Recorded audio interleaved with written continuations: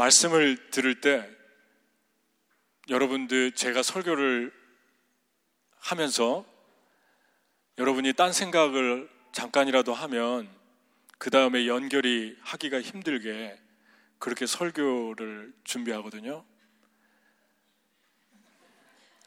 다른 생각했다가는 아예 놓쳐서 그냥 에이 포기하자 이렇게 하던가 아니면 처음부터 잘 듣던가 그렇게 하고 있어요.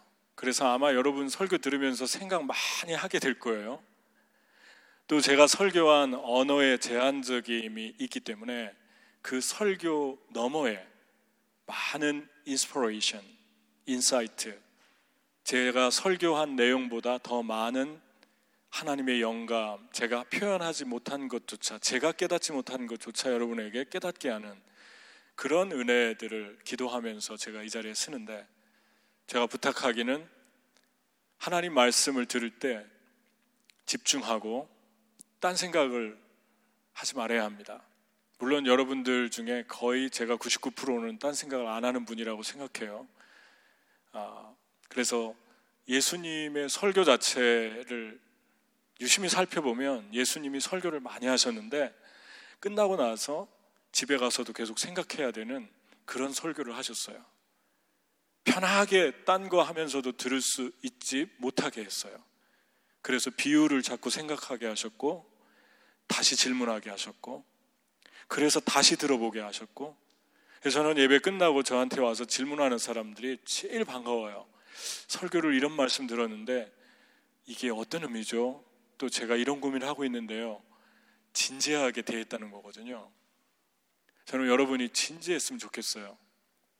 말씀 앞에 진지했으면 좋겠고, 특히 왜 이렇게 서론이 기냐 뭐 그런 생각하지 말고 이런 얘기 잘 안 하잖아요. 제가 원래 깔끔한 걸 좋아하는 사람이기 때문에 이런 얘기 지저분하게 안 하는데, 여러분 못해서 그런 게 아니라 집중했으면 좋겠다 그런 생각을 하고, 끝나고 나서도 집에 가서도 설교를 다시 들어봤으면 좋겠다 그런 생각을 했으면 좋겠어요. 아멘. 그리고 얼마든지 좀 질문을 했으면 좋겠어요. 끝나고 나서 예수님도 제자들이 질문을 되게 많이 했거든요.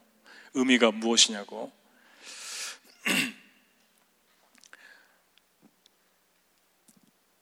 여러분, 그 바울이 하나님이 바울을 통해서 크레타 섬, 지금의 크레타 섬 미항에 도착 이제 했는데, 미항에서 바울이 그 섬에서 항해를 계속하면 파선할 것이다, 위험할 것이다, 그렇게 경고를 했죠.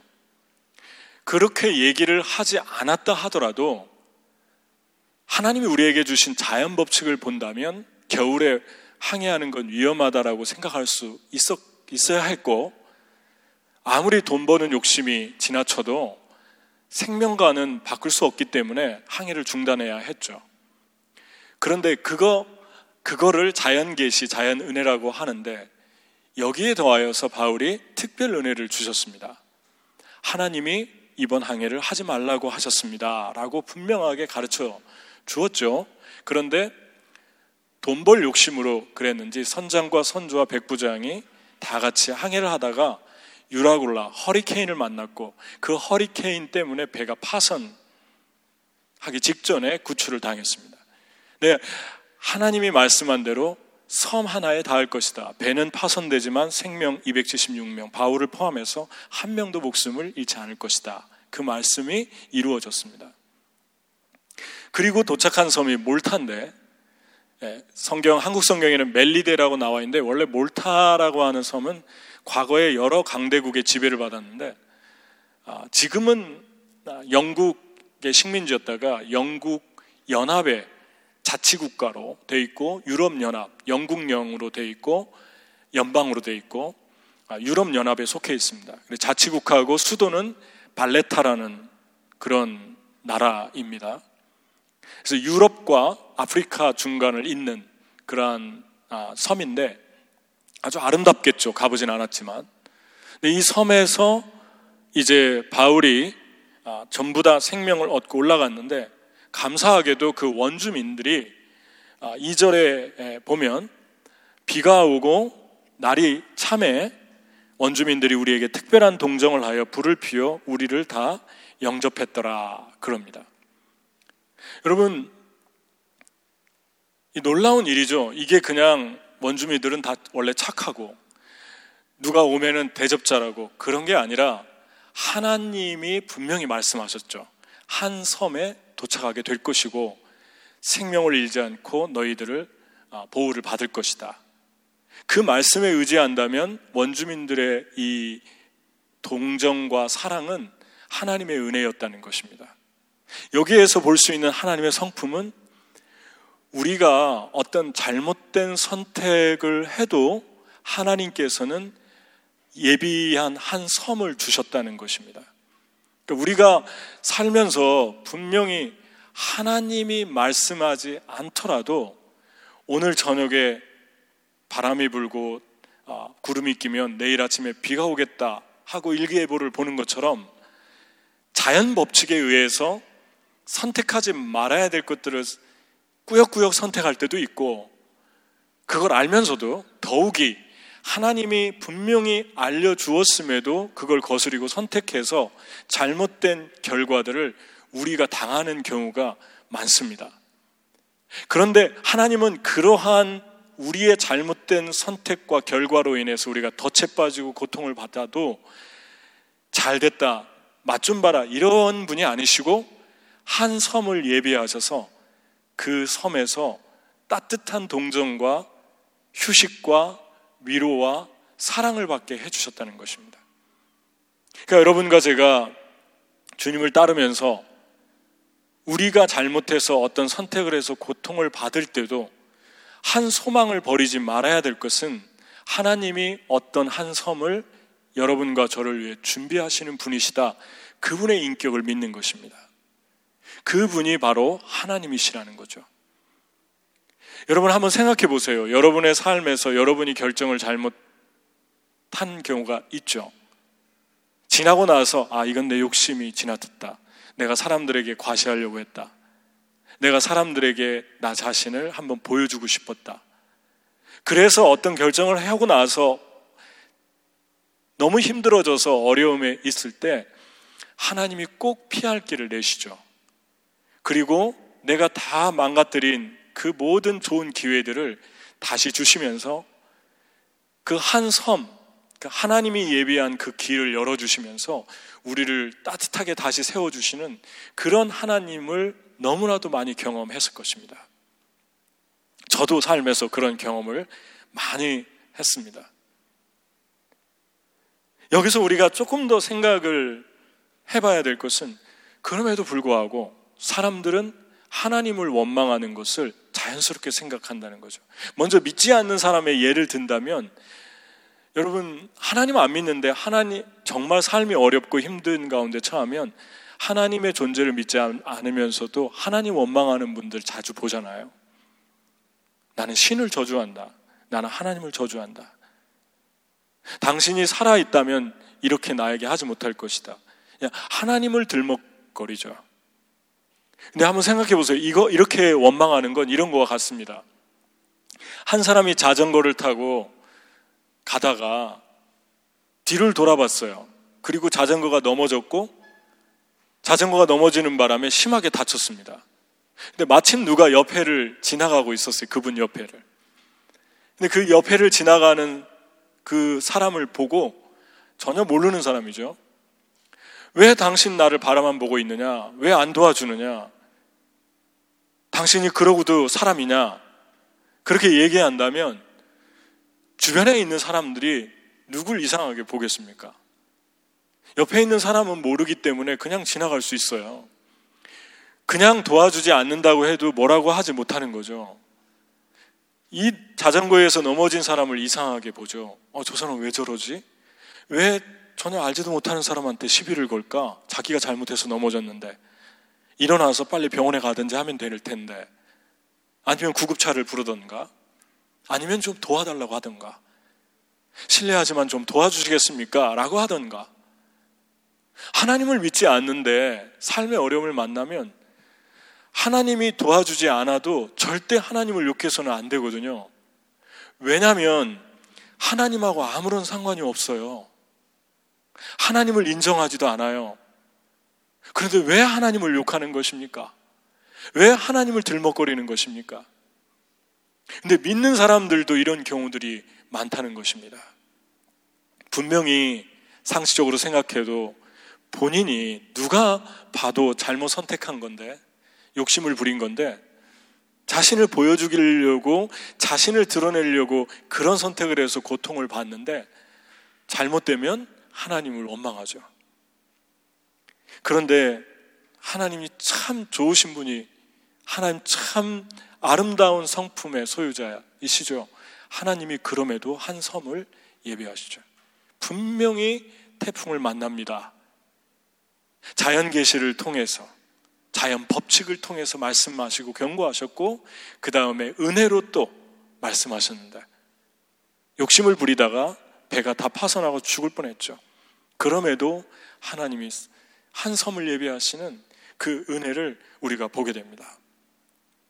왜 이렇게 하나님을 찾는 걸까요?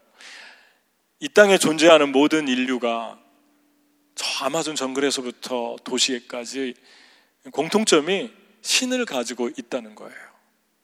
사람이 존재하는 곳에는 전부 자기만의 신을 가지고 있죠.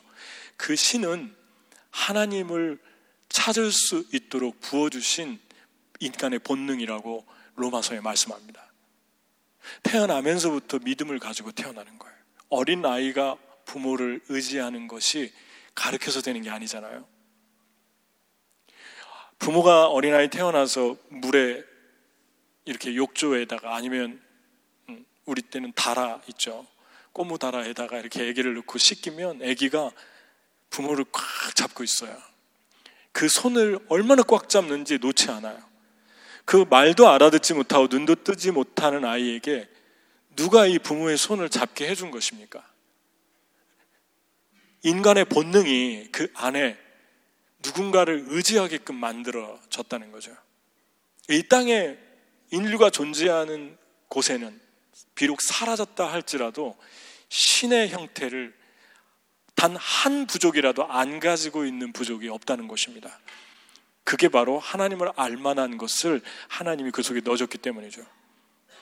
그래서 로마서 1장 19절에 이렇게 얘기합니다. 한번 읽어볼까요?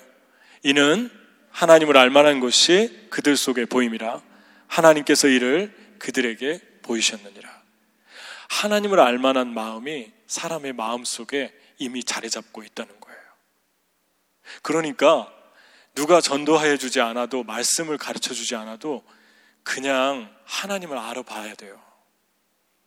그런데 알아보지 못하는 것은 누구 책임입니까? 그래서 지옥 가도 누구 책임입니까? 본인 책임이라는 거예요. 하나님을 알 수 있도록 만들어졌기 때문에. 그것을 로마서 1장 19절 20절에 이렇게 얘기합니다. 한번 더 읽어볼까요? 창세로부터 그의 보이지 아니하는 것들, 곧 그의 영원하신 능력과 신성이 그가 만드신 만물에 분명히 보여 알려졌나니 그러므로 그들이 핑계하지 못할지니라. 그러니까 그냥 하나님 얘기 안 해줘도, 예수님 얘기 안 해줘도 자연을 보고 하나님을 알 수 있다고 그럽니다. 여러분, 그냥 너무 아름다운 자연 앞에 서면 하나님이 느껴질 때가 있잖아요. 근데 믿지 않아도 그 자연 속에서 하나님의 신성, Divine Nature를 볼 수 있다고 그럽니다. 그래서 핑계할 수 없다. 아무도 복음을 전해주지 않아도 핑계할 수 없다.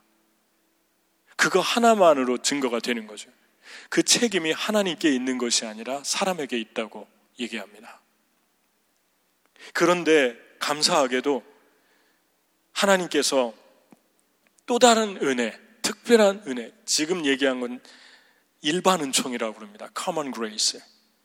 이것은 믿는 사람, 믿지 않는 사람 모두에게 자연히 하나님을 보여주는 은혜인데, 하나님 몰라보니까, 어두움에서 오래 살아서 하나님 몰라보니까 Special Grace를 주시는 거예요. 특별 은총을 주시는데, 그게 바로 예수 그리스도를 통한 전도를 통해서 드러나게 됩니다.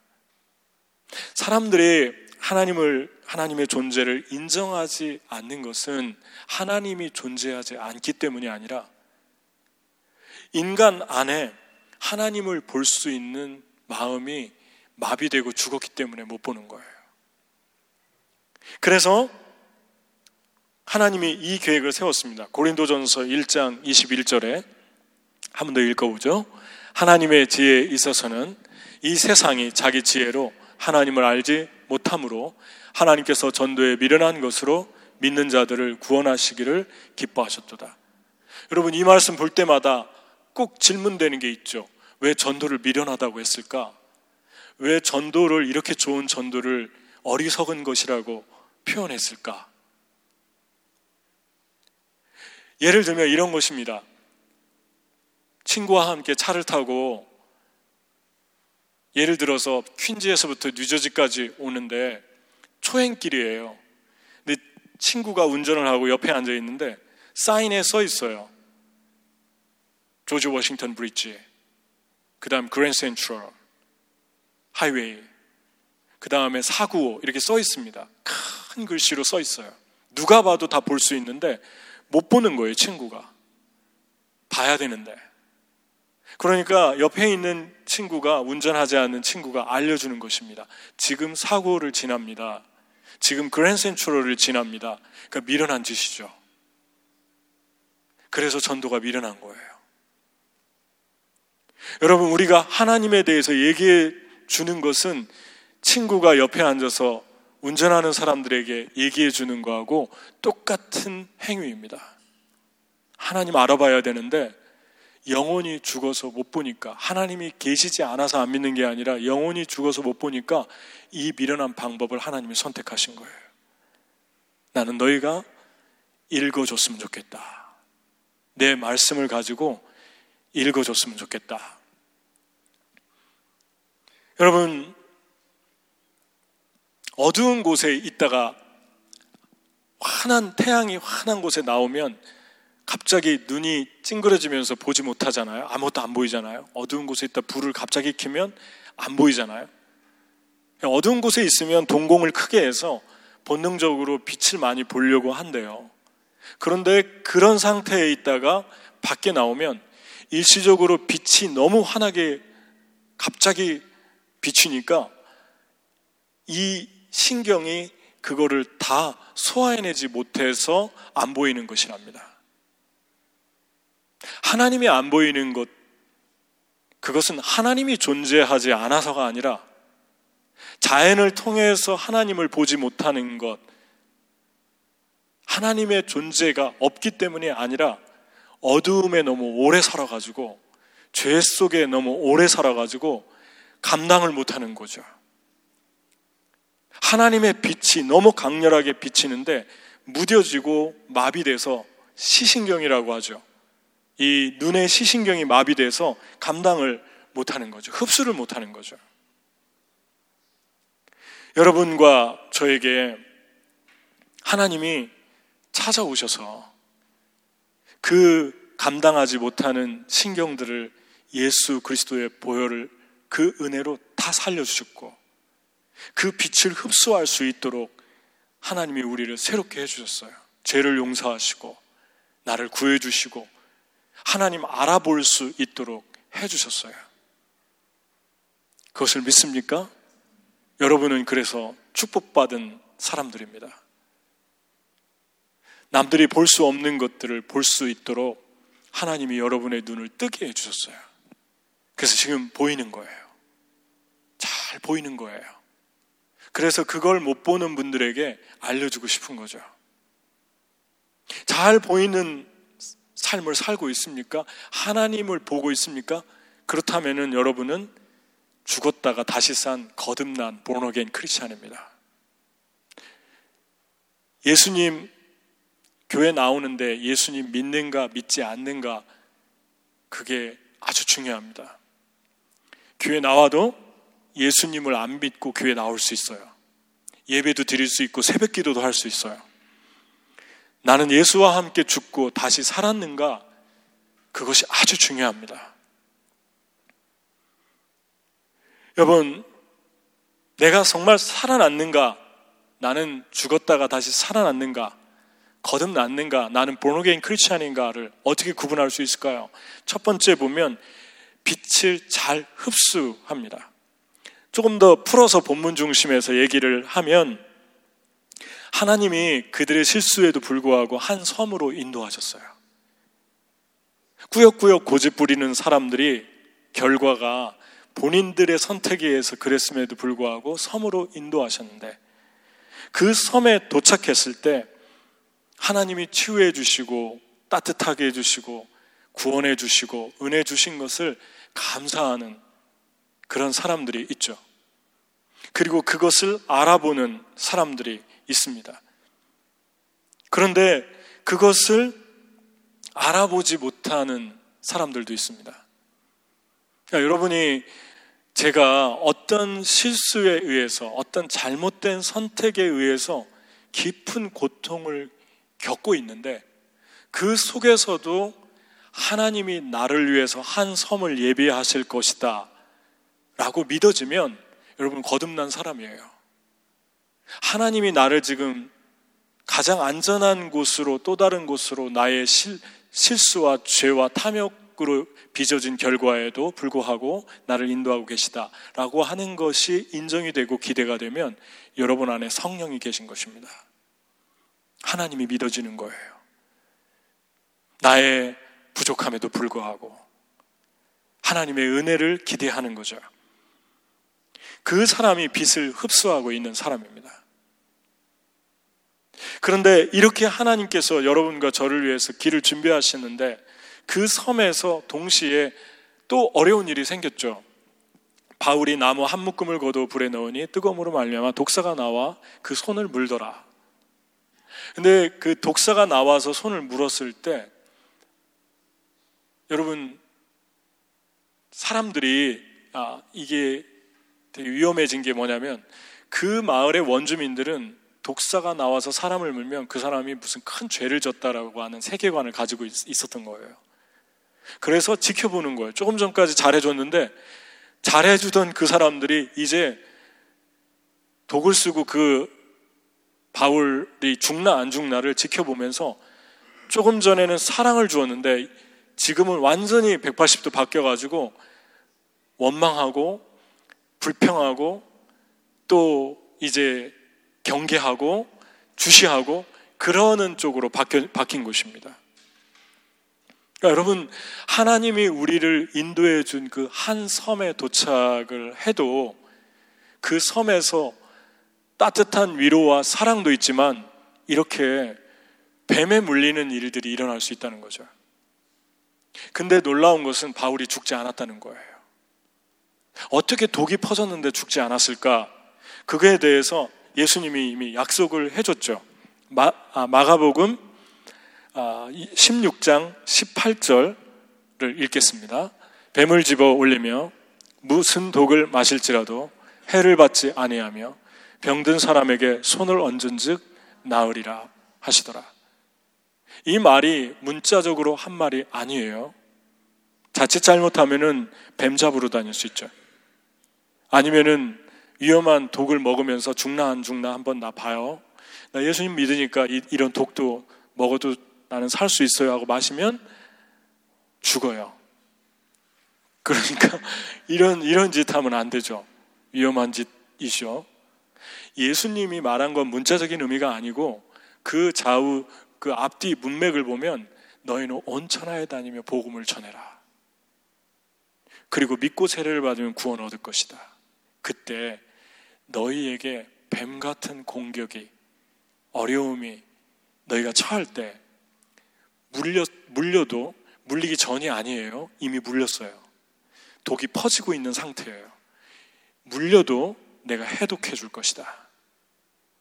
내가 너를 물어서 너희 영혼에 상처를 내고 흠집을 내는 것들을 다 회복시킬 것이다. 그리고 다 빠르게 급속하게 치유해 줄 것이다. 그러니까 두려워하지 말고 담대히 복음을 전해라. 그리고 병자가 있으면 병 나을까 안 나을까 관여하지 말고 믿음으로 기도해 줘라. 그러면 내가 치료해 줄 것이다. 그 약속을 예수님이 이미 하신 거예요. 그러니까 여러분과 저에게 주님이 주시는 섬이 있는데, 한 예비한 하나님의 그 길이 있는데, 내 실수에도 불구하고 그 길을 걸어갈 때 그 안에 위로와 사랑과 은혜도 있지만 동시에 위로와 사랑을 주었던 사람들이나 상황들이 다 바뀌어서 독이 되고 힘들게 하고 어려움이 올 수 있다는 것입니다. 그런데 그럼에도 또다시 하나님을 기대하는 거예요. 하나님께서 또 이 상황을 바꾸시겠지 라고 또다시 두 번째, 세 번째, 잠언서에서 말씀한 대로 의인은 7번 넘어져도 다시 일어나려니와 그러잖아요. 다시 또 도전하고 또 일어나는 거예요. 주님이 그것을 우리에게 믿음이라고 그럽니다. 의인이 누가 의인입니까? 오직 의인은 믿음으로 말미암아 살리라. 나를 믿는 자, 복음을 믿는 자가 의인이라고 그랬잖아요, 로마서에. 오직 의인은 믿음으로 말미암아 살리라. 하나님이 다시 회복시킬 것이다 라고 하는 사실을 믿는 거죠. 그러니까 저와 여러분이 담대해질 수 있는 거죠. 여러분의 삶에서 지금 잘못된 선택을 했는데 하나님께서 예비하고 있다고 하는 그 섬을 믿고 있습니까? 나를 위해서 더 좋은 길을, 더 좋은 것들을 주실 것이다. 그리고 그 섬에 들어왔는데 한동안 너무 행복하고 좋았는데 지금 너무 다시 어려워졌습니다 라고 할 때 그 섬이 여전히 하나님이 주신 섬이라고 믿습니까? 그리고 물린 그 모든 나를 물어뜯는 모든 상황 속에서 하나님께서 다시 또 바꿔줄 그 하나님을 소망하십니까? 그게 믿음입니다. 하나님께서 내 상황들을 다시 또 일으키실 것이다. 소망을 갖는 것이죠.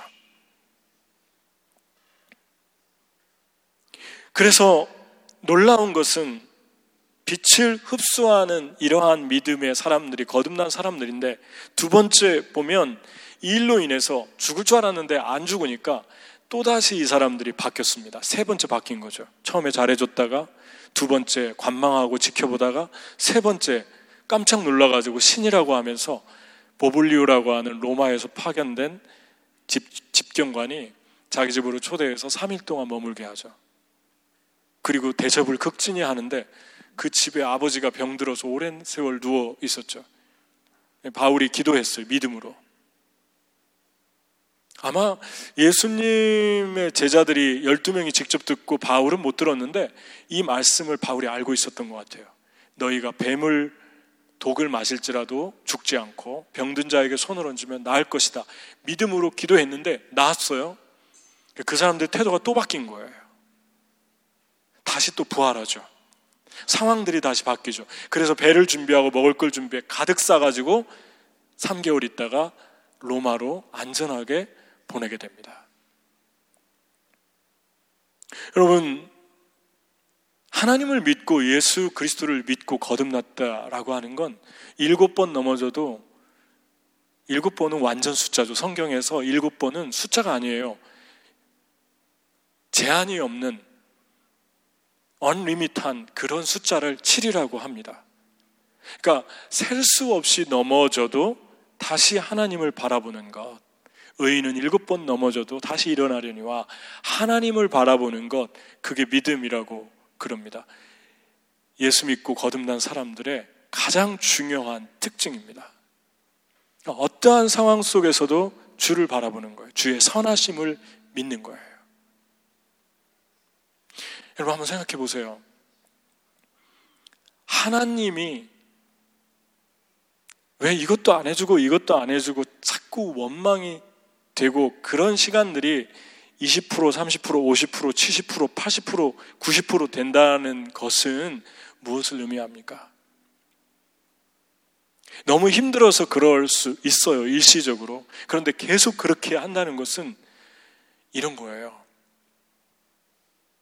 옆에 아이가 갓난아기가 지나가다 보니까 추운 겨울에, 영하 20도 되는 겨울에 쓰레기장에 버려져 있는데 핏덩이에요. 탯줄도 잘라주지 않았고 옷도 안 입혔고 울어대고, 그러니까 옷을 안 입힌 건 수치감이죠. 탯줄을 자르지 않았으니까 위험하죠. 그리고 강보로 싸주지도 않았어요. 아무도 돌아보는 사람이 없다는 것은 가장 비참한 상태죠. 그런데 그런 아이를 구해줬는데 아이가 자라가지고 이 부모에게 계속 따지는 거죠. 이 도와준 사람에게 계속 따지는 거죠. 왜 나에게 이것도 안 해주고, 왜 내 친부모는 없고, 왜 이것도 없고 이것도 없고 이것도 없습니까? 자전거를 타고 가던 사람이 넘어졌는데 그 옆에 지나가던 사람이 불쌍해서 도와줬어요. 일으켜 세워주고 옷도 털어주고 여관에 데려가서 먹을 걸 주라고 주인에게 맡기면서 자기 돈도 내주고 더 들면 내가 나중에 와서 다 갚아주겠다고 하고 갔는데 다음에 오니까, 자기를 구해준 사람이 오니까 원망하는 거예요. 내 백팩 어딨냐고. 내 백팩 어딨냐고. 여러분, 하나님을 생각할 때 여러분과 제가 한 가지 꼭 잊지 말아야 될 것은 하나님이 저와 여러분을 도와줄 의무와 책임이 단 0.1%도 없다는 것입니다. 하나님이 저와 여러분을 긍휼히 여길 이유가 단 1%도 없다는 것입니다. 그런데 하나님이 긍휼히 여겨서 구해주셨어요. 나하고 전혀 상관하지 않아도 그 하나님을 비난할 수 없는데, 나쁜 분이라고 할 수 없는데, 그 하나님이 나를 찾아오셔서 나를 감싸주시고 닦아주시고 탯줄도 잘라주시고 옷을 입혀주시고 길러주시고 먹여주시고 함께 해주셨어요. 여러분, 선한 사마리아인이 여리고에서 강도 만난 사람에게 아무도 돌아보지 않고 제사장도 지나가고 레위인도 지나가는데 구해주잖아요. 그리고 주막에 갖다 맡겼어요. 맡기면서 나는 진짜 감동적인 게, 자기 시간, 자기 소유, 돈 다 내줬는데 내가 나중에 어디 갔다 와야 되는데 그 올 때 동안 필요한 거 있으면 계산해 놔라. 내가 다시 지불하겠다. 미래까지, 과거, 현재, 미래까지 다 모든 것들을 책임지고 떠나잖아요. 이런 사람이 어디 있습니까? 이 선한 사마리아인의 비유에서 가장 중요한 핵심이 뭐냐면, 선한 사마리아인과 이 강도 만난 유대인과는 상종을 하지 않는다는 거예요. 다시 말하면 도와줄 이유가 없다는 것입니다. 절대 도와줄 이유가 없다는 것입니다. 그런데 도와줬어요. 그분이 예수님이에요. 저와 여러분을 예수님이 절대 도와주지 않아도 돼요. 그런데 그분이 나를 도와줬어요. 그 강도 만난 사람을 아무도 도와주지 않고 다 피해가잖아요. 부담스러워하잖아요. 제사장도 피해가고 레위인도 피해가잖아요. 그게 가장 비참한 상황입니다. 저와 여러분이 주님 몰랐을 때 세상에서 우울하고 소망 없고 허무하고 죽고 싶고 외롭고 아무도 나를 존귀하게 생각하지 않고 내가 소중한 존재고, 이거를 한 사람도, 단 한 사람도 느끼게 해주지 않았는데, 한 사람도 돌아보지 않았는데 딱 한 분이 오셔서 나를 소중한 자라고, 나를 사랑하고 나를 도와주고 나를 거들떠보지도 않았는데 봐주고 존귀하게 만들어줬어요. 아무런 상관도 없는 분이. 그 주님의 은혜를 감격하는 게 빛을 흡수하는 거죠. 그게 거듭난 사람들의 삶입니다. 저와 여러분이 이거 하나만 생각해도 정말 날마다 감격스럽지 않습니까? 이거 하나만 생각해도 너무나 황송하지 않습니까? 나를 도와줄 이유가 없으신 분인데, 나를 돌아볼 이유가 없으신 분인데, 미래까지 나를 책임져 주시는, 지불해 주시는 그 하나님. 그 하나님을 생각할 때 그런 사람들이 바로 본어게인 크리스찬이라는 거예요. 그러니까 나중에 정신을 차려서 보니까 사마리아 그 도움을 받은 강도 만난 사람이 정신을 차리고 이제 보니까 주막집 주인이 있어요. 그래서 물어봤어요. 누가 나를 여기로 데려왔습니까? 누가 나를 이렇게 지불했습니까? 누가 나에게 옷을 입혀줬습니까?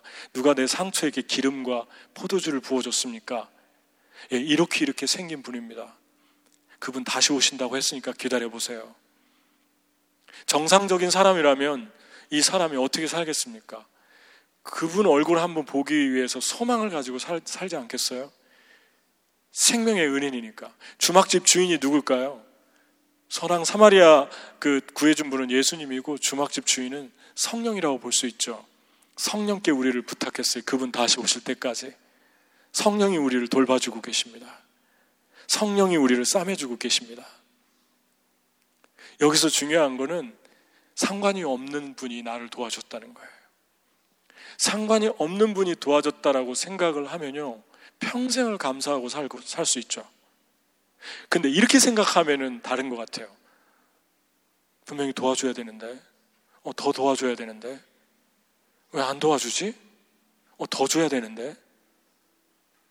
여러분이 집에 누군가를 초대해서 잠도 재워주고 음식도 만들어주고 옷도 주고 카드까지 주면서 쓰라고 했는데 그 사람이 근데 자동차는요? 내 방은요? 하면서 계속 따지면서 나에게 얘기하면 여러분 어떤 생각을 할 것 같습니까? 여러분 당연히 이 생각할 수 있어요. 나한테 뭐 맡겨놨나? 왜 나한테 그러지? 여러분, 본어게인 됐다고 하는 것은 나와 상관없는 사마리아인이신 예수님이 나를 살려주셨다는 거, 그것이 시작과 끝이 되는 사람들이에요. 그래서 평생을 주를 위해 살고 싶은 거예요. 주님의 영광을 위해서라면 물불을 가리지 않는 거예요. 그 은혜가 너무 커서. 그게 바로 영원히 살아나는, 영원히 다시 주님을 보게 되는 사람들의 삶의 특징입니다. 주님, 제가 최근에 그 알바니아에 있는 제가 잘 아는 목사님의 따님이 그 식당을 한다고 해서 자꾸 와보라고 해가지고 계속 못 가고 있었는데 최근에 잠깐 갔다 왔어요. 근데 그 알바니아에다가 식당을 차렸는데 대학을 졸업하고 이제 20대인데 식당을 차려가지고 하는데 뭐 한국 사람도 없죠. 인구가 작으니까. 근데 그 친구가 거기 그 식당을 운영하는데 너무 인상적이었어요. 그게 뭐냐면 그 식당에서 일하는, 주방에서 일하는 사람들을 이렇게 난민을 쓰는데 그 난민들 중에서도, 각국 나라에서 온 난민들 중에서도 이렇게 일을 못하거나 또 뭐 몸이 뭐 어디가 불편하다거나 또 다른 사람들이 잘 안 쓰는 그런 사람들만 골라서 보내달라고 그렇게 부탁을 해서 쓴대요. 그리고 또 오후에면은 목요일 날 3시에서부터 영업 안 할 때 문을 닫고 영어를 가르쳐주고, 그리고 팁을 다 받아서 주방에 있는 사람들은 돈을 안 주니까 팁을 안 주니까 주방에 있는 사람들 것까지 주기 위해서 서빙하는 사람, 주방에 있는 사람 다 주기 위해서 팁을 다 모아가지고 같이 나눠주고. 그래서 20대밖에 안 됐는데 되게 은혜스럽고 멋있지 않습니까? 그런데 또 난민들이 그 중에서 또 일을 하다가 잘하는 사람도 있는데 또 어떤 분들은 또 사람들, 같이 일하는 사람들을 또 이렇게 같이 꼬드겨가지고 또 불만을 터뜨리고 그냥 한꺼번에 다 그냥 나가는 분도 있대요. 이상한, 예수님 말하는 포도원 주인 이상하잖아요. 9시, 6시, 아침 6시, 9시, 12시, 3시, 5시, 6시에 퇴근인데 5시까지 놀고 있는 사람들을 다 하이어하잖아요.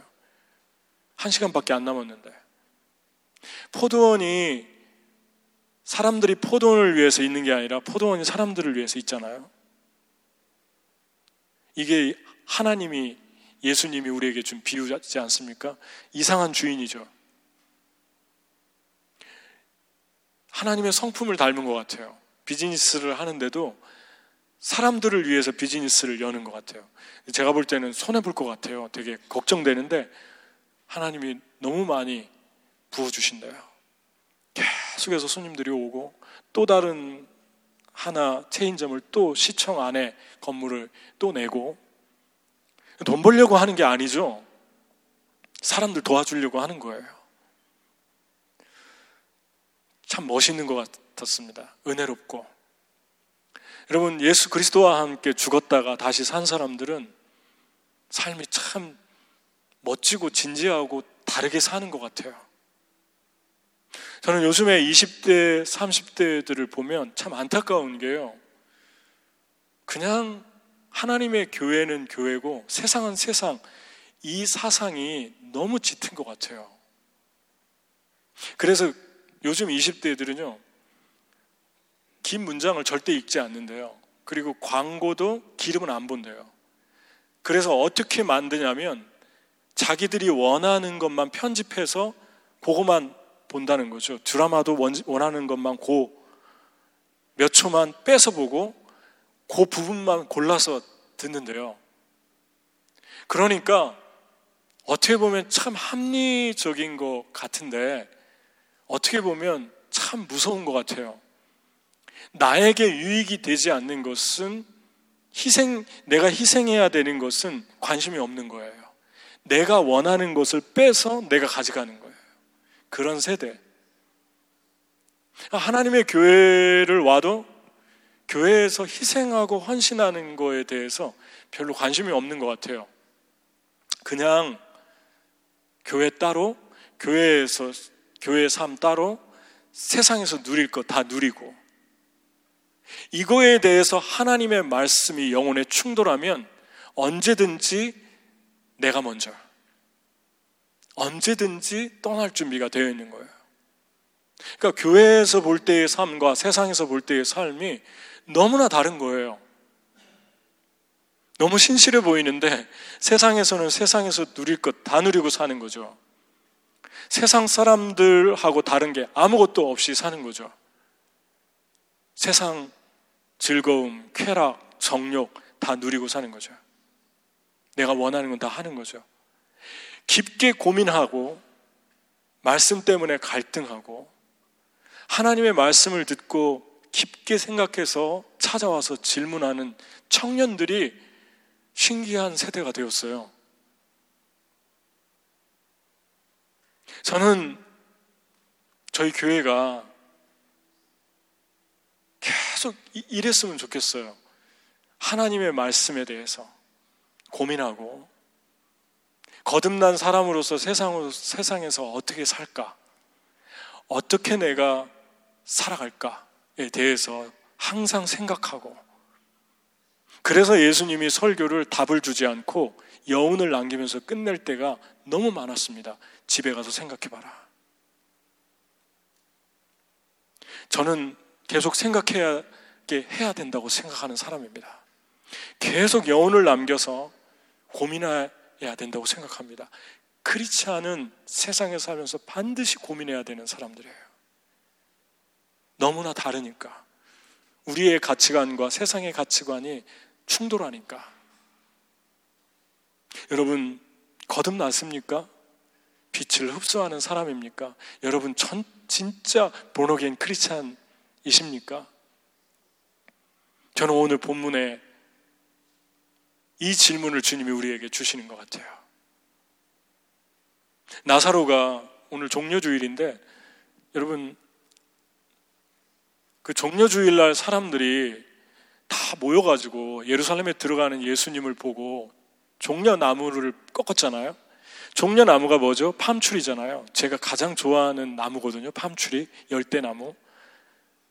정말 못생겼는데 그 열대나무를 보면 평안해지지 않습니까? 정말 아름다운 것 같아요. 근데 그걸 흔들었어요, 나뭇잎을.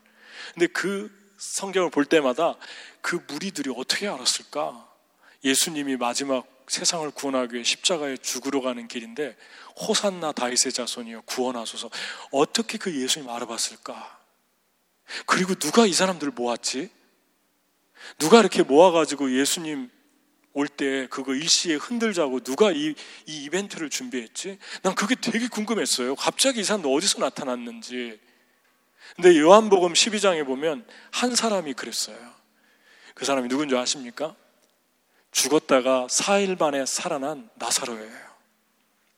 나사로가 죽었을 때 생각해 보셨을 거 아니에요. 나사로가 죽었을 때 나사로와 마르다와 마리아는 누이니까 예수님 평상시에도 잘 믿었고 사랑했으니까 천국 갔을 거 아닙니까? 나사로가 천국에서 돌아온 거예요. 얼마나 싫었겠어요. 나사로야 나와라 그러는데 나사로가 천국에서 다시 나와야 돼요. 얼마나 싫었겠습니까? 하나님 품에 안겨서 단 1초도 떠나기 싫은데 예수님이 나사로야 나와라 할 때 정말 싫었을 것 같아요, 저는. 근데 나사로가 왜 나왔는지, 나사로 나와가지고 한 일이 없어요, 나사로가. 아무것도 한 일이 없어요. 성경을 보세요. 한번 잘 뒤져보세요. 나사로가 뭐 어디 식당 가서 뭐 식당을 개점 오픈해가지고 영혼들을 구원해, 전혀 없어요. 나사로가 뭐 했냐면 딱 하나 있는데 예수님 옆에 앉아 있었다 그래요. 그러다 나중에 그렇게 살다 죽었어요, 또. 그리고 떠났겠죠. 그럼 나사로를 왜 불러내고 왜 살려냈습니까? 나사로의 사명은 하나예요. 죽었다가 살아나는 게 나사로의 평생 소명이었어요.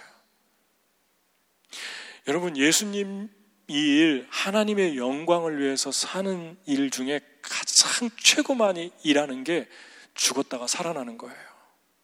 십자가와 함께 예수와 함께 죽고 새롭게 살아나는 거듭난 본어게인 크리스찬이 되잖아요. 그 사람이 하나님 일 최고 많이 하는 거예요. 그 사람은 얘기할 거 없어요. 다르게 살으라고 하지 않아도 그 사람을 통해서 영향력이 흘러가기 시작합니다. 그냥 가만히 있어도, 그냥 그분의 존재 자체만으로도 사람들이 좋아하게 돼 있어요. 죽었다가 살아나면 그래요. 몸에서 풍겨져 나와요. 여러분, 정말 예수님과 함께 십자가에 죽고 다시 살았습니까? 그러면 여러분이 주님의 일 최고 많이 하는 사람입니다. 여러분의 삶은 다를 수밖에 없고, 여러분의 삶은 어떤 절망 속에 있어도 주님의 한 섬을 예비하는 걸 기다릴 수밖에 없고, 많은 젊은이들이 교회 와서 딴 데 정신 팔리고 교회 와서까지 하나님에게 집중하지 못해도 나이에 상관없이 10대가 돼도, 청소년 10대를 지나도 20대가 돼도 30대가 돼도 진지하고, 어떻게 하나님을 위해 살까? 어떻게 주를 위해 내 남은 삶을 살까? 드릴까? 이 생각밖에 안 하는 거예요. 진지한 거죠. 심각하죠. 멋있죠. 이게 본어게인 크리스찬입니다. 여러분이 어떠한 삶이 되어도 하나님이 인도한 그 섬에서 사는데 갑자기 어려운 일이 생겨도 또 소망하는 거예요. 하나님이 어떻게 이 일을 통해서, 이 섬 다가 예수 믿었다고 그러잖아요. 다 죽게 왔더라. 뱀에 물리는 바람에, 안 죽고 사는 바람에 보블리오가 초청했고 병자를 고쳤고, 그 일로 다 그 섬 사람들이 몰려들기 시작했어요. 그 보블리오가 그 땅에 성당을 지었는데 최초의 주교가 되었다고 합니다. 전승에 의하면, 학자들에 의하면. 죽었다 살아나면은 그 사람 통해 하나님이 어떤 일을 하기 시작해요. 저는 여러분이 본어게인 크리스찬으로 영혼의 시신경, 마비된 시신경이 다 살아나서 하나님을 소망하고 기대하고 7번 넘어져도 다시 일어나는 그런 삶을 살기를 축복합니다. 우리 같이 기도하겠습니다.